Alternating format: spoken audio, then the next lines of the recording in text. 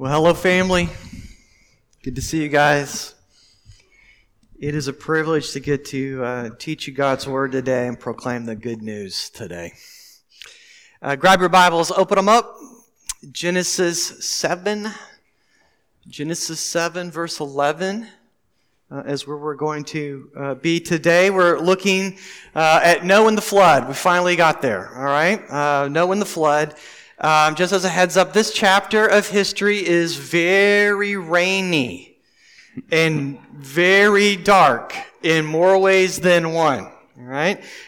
Which is a perfect fit for people who live in the Pacific Northwest in the fall, I think. So, you guys should feel right at home with this chapter of Scripture. With that said, please give your attention to the reading of God's Word. In the 600th year of Noah's life, in the 2nd month, on the 17th day of the month, on that day all the fountains of the great deep burst forth, and the windows of heavens were opened. And the rain fell upon the earth 40 days and 40 nights. On the very same day Noah and his sons, Shem and Ham and Japheth, and Noah's wife and the 3 wives of his sons with them entered the ark. They and every beast according to its kind, and all the livestock according to their kinds, and every creeping thing that creeps on the earth according to its kind, and every bird according to its kind, every winged creature that went into the ark with Noah, 2 and 2 of all flesh in which there was breath of life. And those that entered, male and female of all flesh, went in as God had commanded them. And the Lord shut him in. The flood continued 40 days on the earth. The waters increased and bore up the ark, and it rose high above the earth. The waters prevailed and increased greatly on the earth.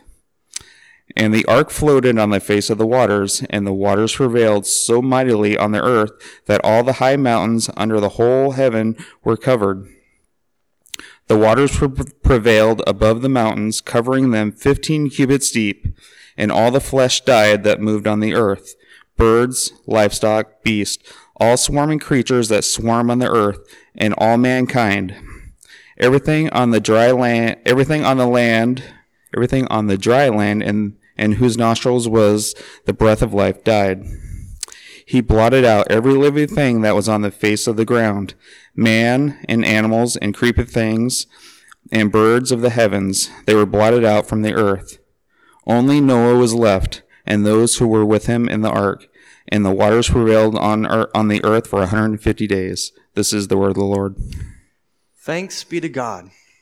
Let's pray.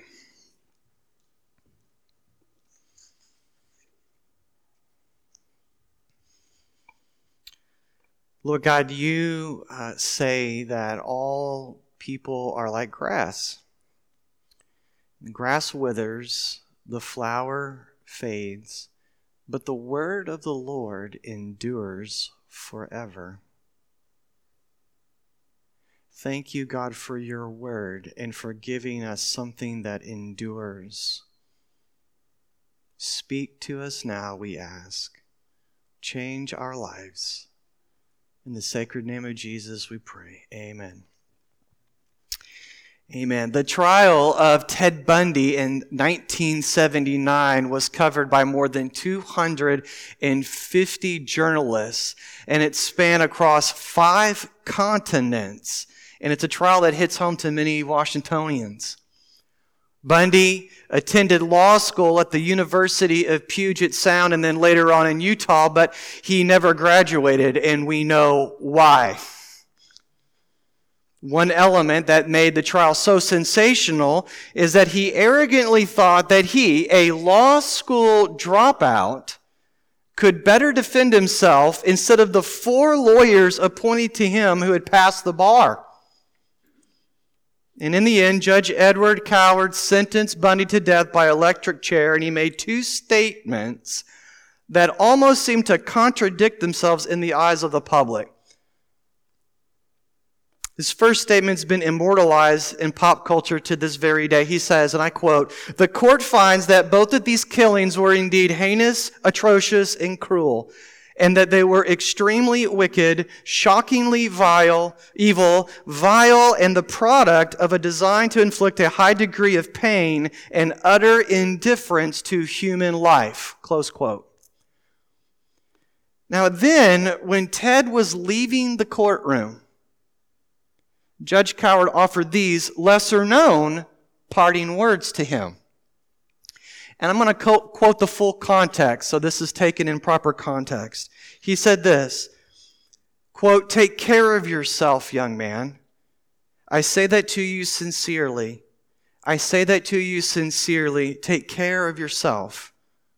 It is an utter tragedy for this court to see such a total waste of humanity, I think, as I've experienced in this courtroom.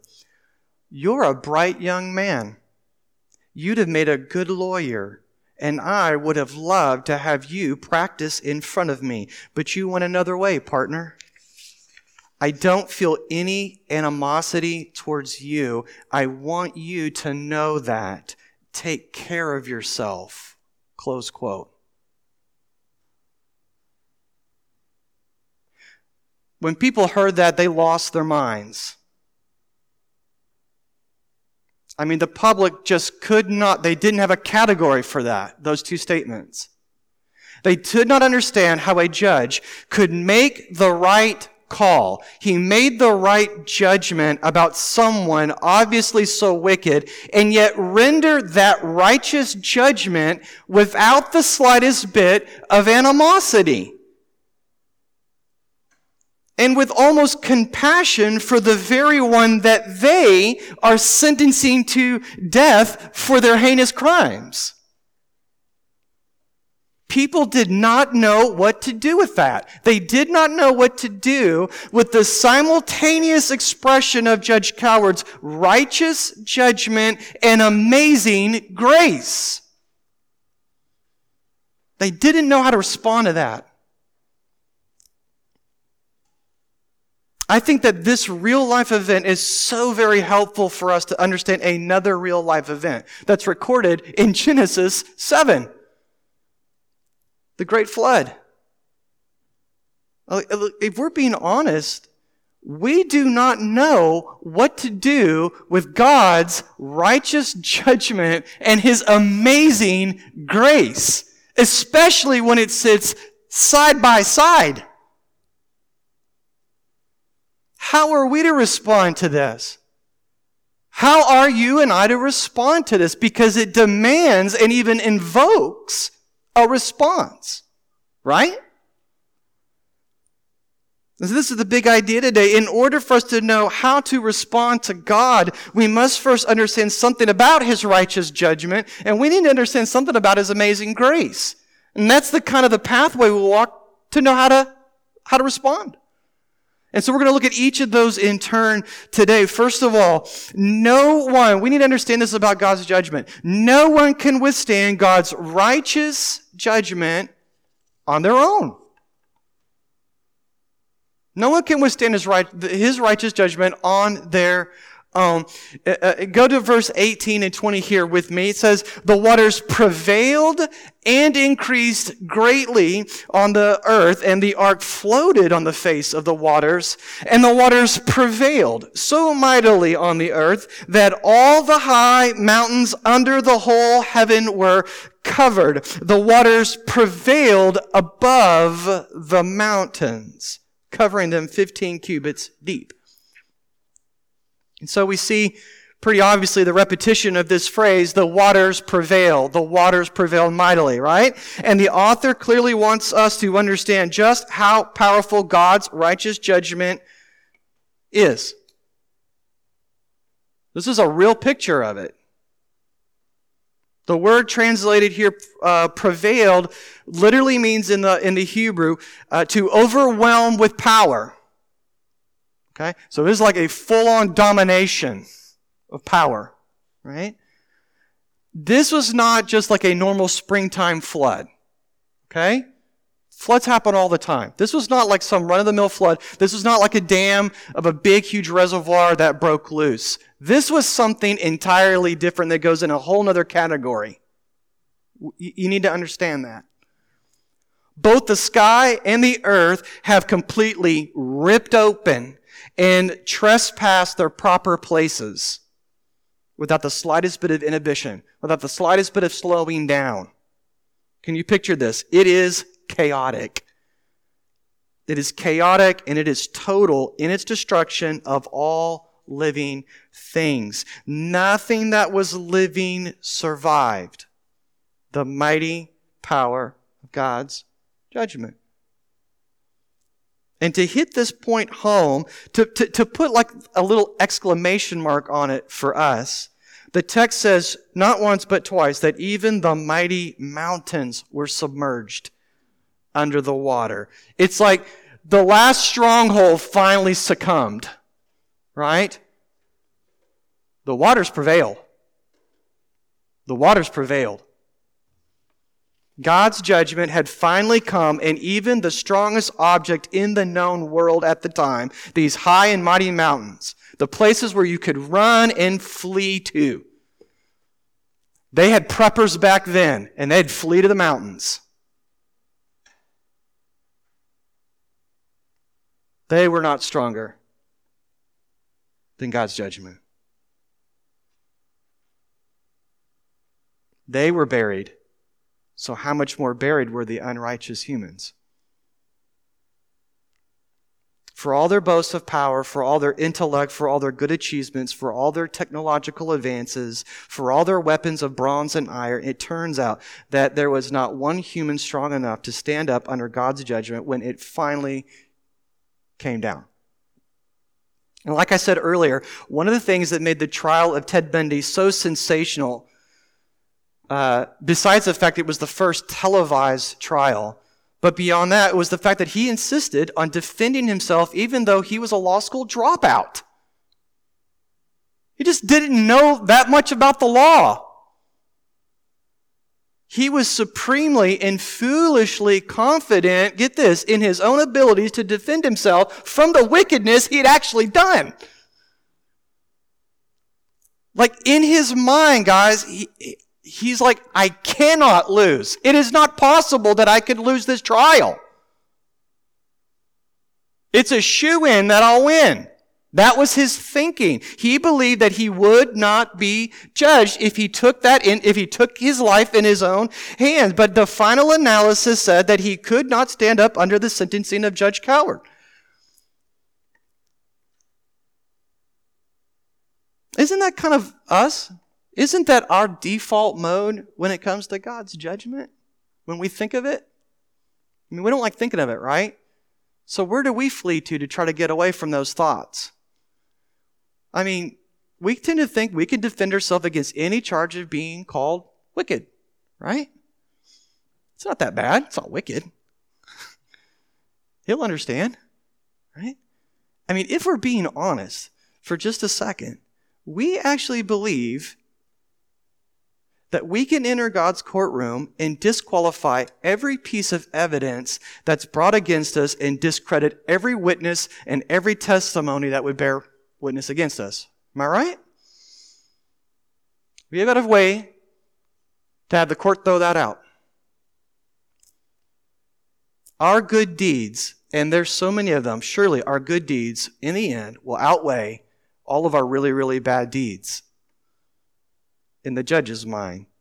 Surely our charming disposition and our charming explanations for why we loved what we loved and we did what we did and we thought the thoughts we thought, surely that charm will justify us in God's eyes. After all, God's a good God. Surely our church attendance, our vast knowledge of the Bible, the fact that we've taught other Bible classes, our volunteer work, our love for the poor, our generosity surely will be powerful enough for us to withstand God's righteous and fair judgment for the few things we did. Right? Or maybe we're trusting in a spiritual loophole in the law. Or an exception clause. I've got an exemption, an exception, right? I mean, that'll help me escape any kind of accountability. Yeah, I know I did that, but you know what? I was really tired. I hadn't slept in 3 days when I did that. You can't hold that against me. You know what? I was really hungry, and when my blood sugar gets low, no one wants to be around me in the house. You know what? I was lied to. And that's why I said what I said, because they lied to me. No cause for concern. You know, I'm a survivor. That's what I do. I survive. But friends, would you just look at the flood for just a second? That really happened. No one can survive the righteous judgment of God all by themselves. Period. Full stop. You know, the Bible tells us that there is another universal day of judgment that is coming. But the difference will be that on that day, God will finally remove all sin from the earth. And go to 2 Peter with me, chapter 3, verse 4 through 7. And they will say, these are the people that are doubting. He says, where is the promise of his coming? Talking about the second coming of Jesus. Where is the promise of his coming? For ever since the fathers fell asleep, all things are just continuing as they were from the beginning of creation. They're saying everything's just the way it always was. Right? And so he's going to respond to that. For they deliberately overlook this fact. This isn't a myth. This isn't a little children's story. This is a fact, the apostle says. They overlook this fact on purpose, that the heavens existed long ago and that the earth was formed out of water and through water by the word of God, and that by means of these, the world that then existed was deluged with water and perished. So he's going to contrast that with this. But by that same word, the heavens and earth that now exist are stored up for fire, being kept until the day of judgment and destruction of the ungodly. Not the earth, but the ungodly. Much like in the days of Noah, this is the part that's similar. Much like the days of Noah, God has mercifully delayed his final judgment for years and years and years and years and generations upon generations upon generations. But we must not confuse his patience against sin as him being forgetful. John Newton may lose his memory, but God doesn't. God's a righteous judge, and so he can't just kind of like wave it all away and forget about it. Forget all that stuff happened. But unlike the days of Noah, this is the part that's different. God will not destroy the earth, but rather the unrighteous who have ignored him as God and vandalized his creation. And we must not think that when his fair judgment finally comes, that our defenses will be adequate. That's like believing you'll survive a 40-day flood all by yourself without an ark. Or with couple hundred cans of beans somewhere in a basement.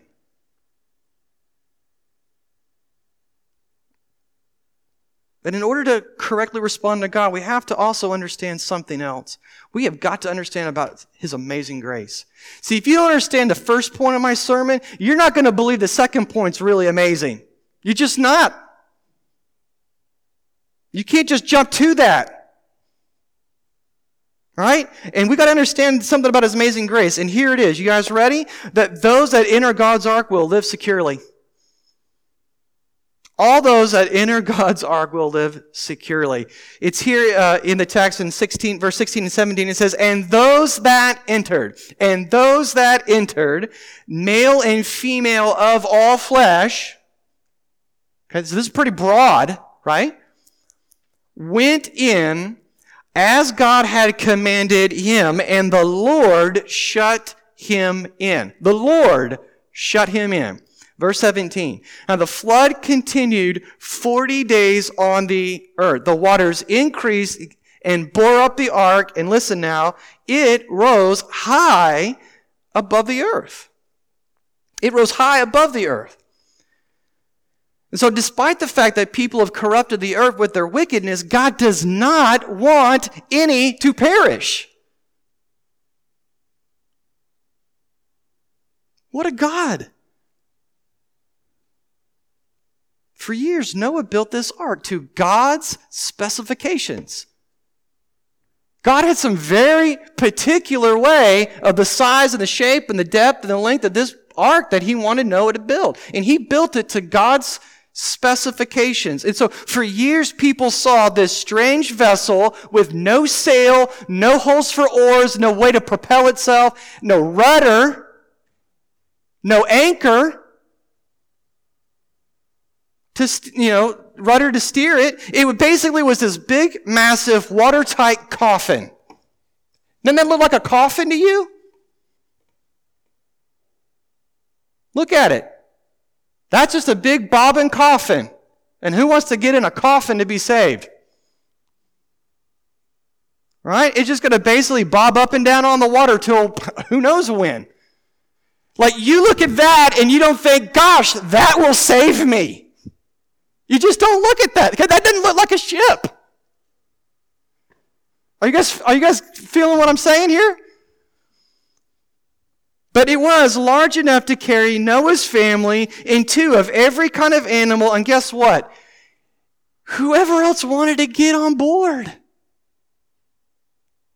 It's not like it was cramped in there. I mean, yeah, there's a lot of animals, but that's a big container. The text says, those that entered went in as God commanded, right? And that is to say, whosoever did go in, they entered how? As God commanded. Well, how are they going to enter? By faith. That's the only way they enter something like that. Right? They entered by faith. Why? Because they trusted God's word about his coming, fair, righteous judgment, and they trusted in his instrument of salvation, as nutty as it looks.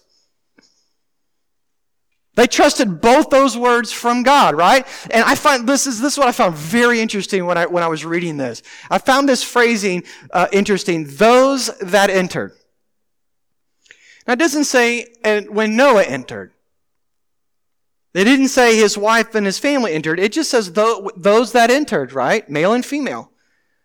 So it communicates that this ark was open to whosoever would enter it. Listen, anyone who wanted to enter it by faith would get in. And they'd be saved. Listen, the door was always open. I gotta wonder why, hundreds of years ago, if that's why chapels and cathedrals and churches used to be, their doors were open all day and all night. You just have a vicar in there all night. Or a priest staying up all night. Was anything about that architecture at all sending out the message of God's word? The doors are open, come in and be saved. The door was always open. Every day that door was open. As soon as they framed it. All right? And then there's this phrase that says, and the Lord shut him in. Yahweh himself shut in the man that he had given his promise to, and all those that entered by following him into the ark. Because God didn't say that to anyone else. He just said it to Noah. So whoever followed Noah in was entering by faith. And it says that God securely shut them in. God shut the door. Right? If they got inside by faith, then God made sure that they stayed inside. They were spared his judgment. The water didn't get in, the wind didn't get in, and they didn't fall out. If you're in, you're in. Noah and his family could not survive the floodwaters, but this rudderless ark can. They cannot float in a storm, but this divine ship built to God's exacting schematics can float. And so when they get inside the ship, they can do whatever the ship does that they couldn't do on their own. Are you guys tracking with me? Right? Inside the ark, they can actually float as long as is needed. Inside the ark, they can and will be protected from rain and wind and death and judgment. They will. They can't do that on their own, but they can do whatever the ark does because they're in the ark.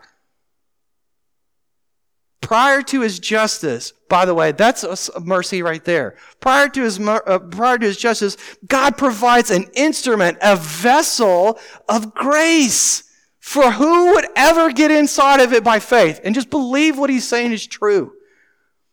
And you may say, well, that's great for Noah. Right?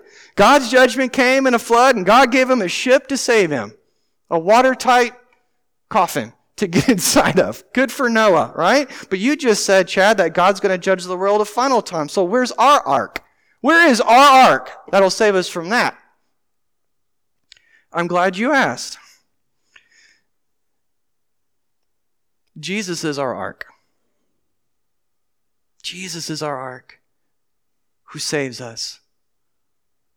He is the vessel of grace. He is the instrument that God has provided to exacting details to save us from his coming judgment, but more than that, to give us eternal life, abundant life, not cramped life. If I could just mix metaphors just for a moment with you guys, I want you to look at what Jesus himself says about himself in John chapter 10. And so Jesus again said to them, truly, truly, I say to you, I am the door. I am the door of the sheep. 2 by 2. Right? So all who come before me, they're thieves and they're robbers, but the sheep didn't listen to them. I am the door. If anyone enters by me, he will be saved and go in and out and find pasture. Then jump down to 27. He says, my sheep hear my voice and I know them and they follow me. I give them eternal life and they will never perish. And get this, no one will snatch them out of my hand. Sounds like God is shutting them in to me. Brothers and sisters, Jesus is both the ark that saves and the very door that we enter through by faith into that salvation. There's not another way to get in. He is the way. The life, the death, the resurrection of Jesus is what we must get inside of to be rescued from judgment. And that means a judgment from your own conscience sometimes. And when we come inside, Jesus is the door. He's the secure door that shuts us in. And so we continue to trust him every day. We continually come inside Jesus.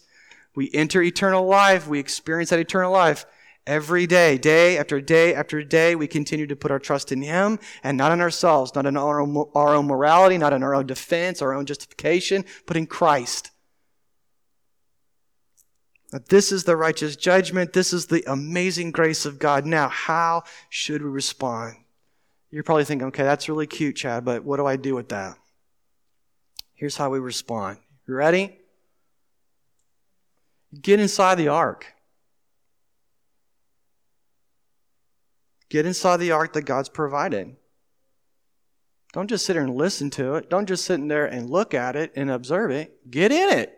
Get in. Make a move. Make a move. Make a move. Here's my question. Have you gotten inside of Jesus by trusting all of yourself to all that you know of him? Or are you still outside of him? You're just really close. You're near him, but you're still outside of him. You're admiring him. You have great respect for him. You're observing some of his teachings. You're near his people, but still outside of him. Is that you? Are you still basically trusting in your morality, your ethics, your spirituality to help you survive this life and the life to come? See, here's what I find staggering about this whole story, brothers and sisters. Only 8 people out of the entire population of the world believed God's word about his coming judgment, and they believed in His grace, that His grace was sufficient to save them. Even though there was room for many, many, many, many more, only 8 responded. Only 8 believed. Notice when the judgment came, it wasn't like people were banging on the door of the ark to get in, right? You don't read that in the story. I mean, that might make great drama for a movie, but that's not actually what happened. It wasn't like people were like begging, oh, I've changed my mind. Oh, I see that God's true. And they're like banging on the door for like, Noah, let us in. We've had a change of heart. We've had a change of mind. And Noah's like refusing to let them in. Like, oh no, you lost your chance. That's not what's happening. That didn't happen, right? The door was propped open every day until the Lord shut it. Right? Other than that, it was open every day. Come in, come out. Bring what you need, fine. Every person on the planet except 8 people ignored God's warning, and they ignored His instrument of salvation and grace. Jesus teaches us this in Luke 17:26. And the Bible talks a ton about Noah. Like he's not a small character in the Bible. Just as it was in the day of Noah, so will it be in the days of the Son of Man. This is when Christ returns. They were eating and drinking and marrying and being given in marriage until the day when Noah entered the ark and the flood came and destroyed them all. What's he saying? He's saying that right up until the day of judgment, people were more excited about getting married and throwing parties and eating good foods with their friend and planning for the future and checking their retirement plans and just doing life. Like it was just like normal. They're just doing normal stuff, right?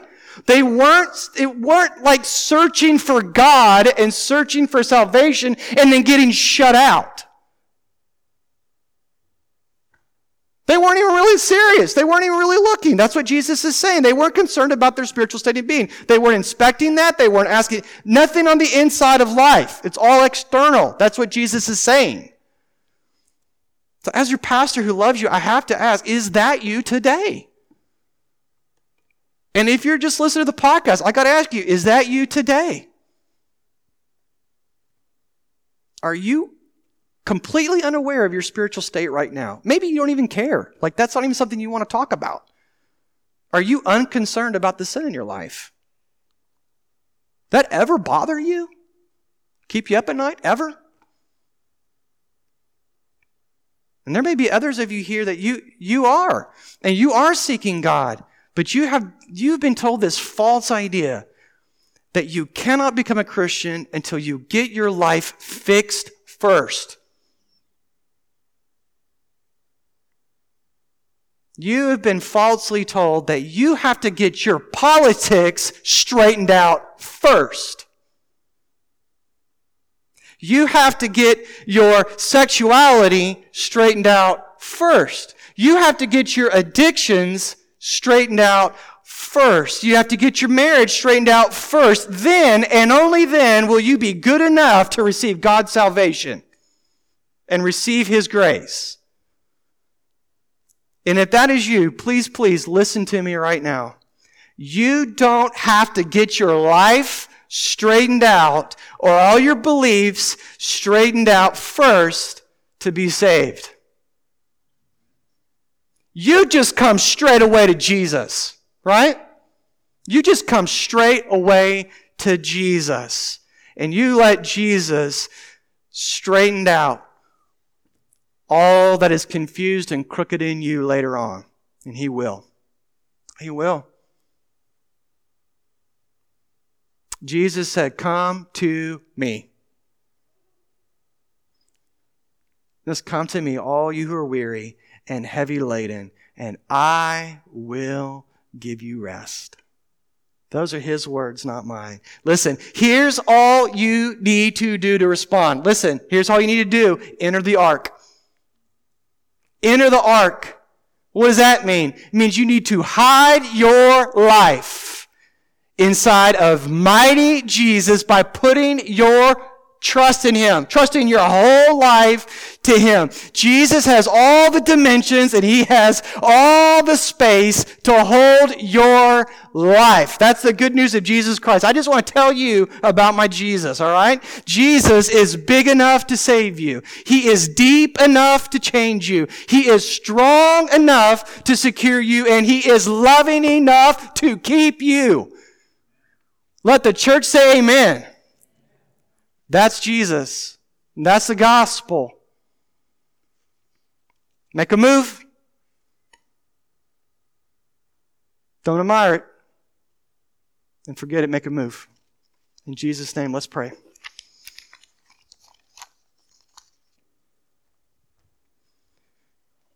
Jesus, I thank you for your Holy Spirit. I'm feeling Him today. And I pray that hearts would be open right now. And they would hear your sweet words of grace and salvation by faith alone in your perfect life. And they would make a move. They'd respond by faith. They'd say they're sorry. They'd say they're sorry for what they ought to be sorry for. And we would say thank you for all that we should be thankful for. And Father, I pray you start with me. Forgive me for all the times I've ignored you, thought little of you and less of you, and much of myself. You are a great, great Savior who loves sinners. Help us be a church that lives that and believes that and shares that message with other people. In Jesus' sacred name I pray. Amen.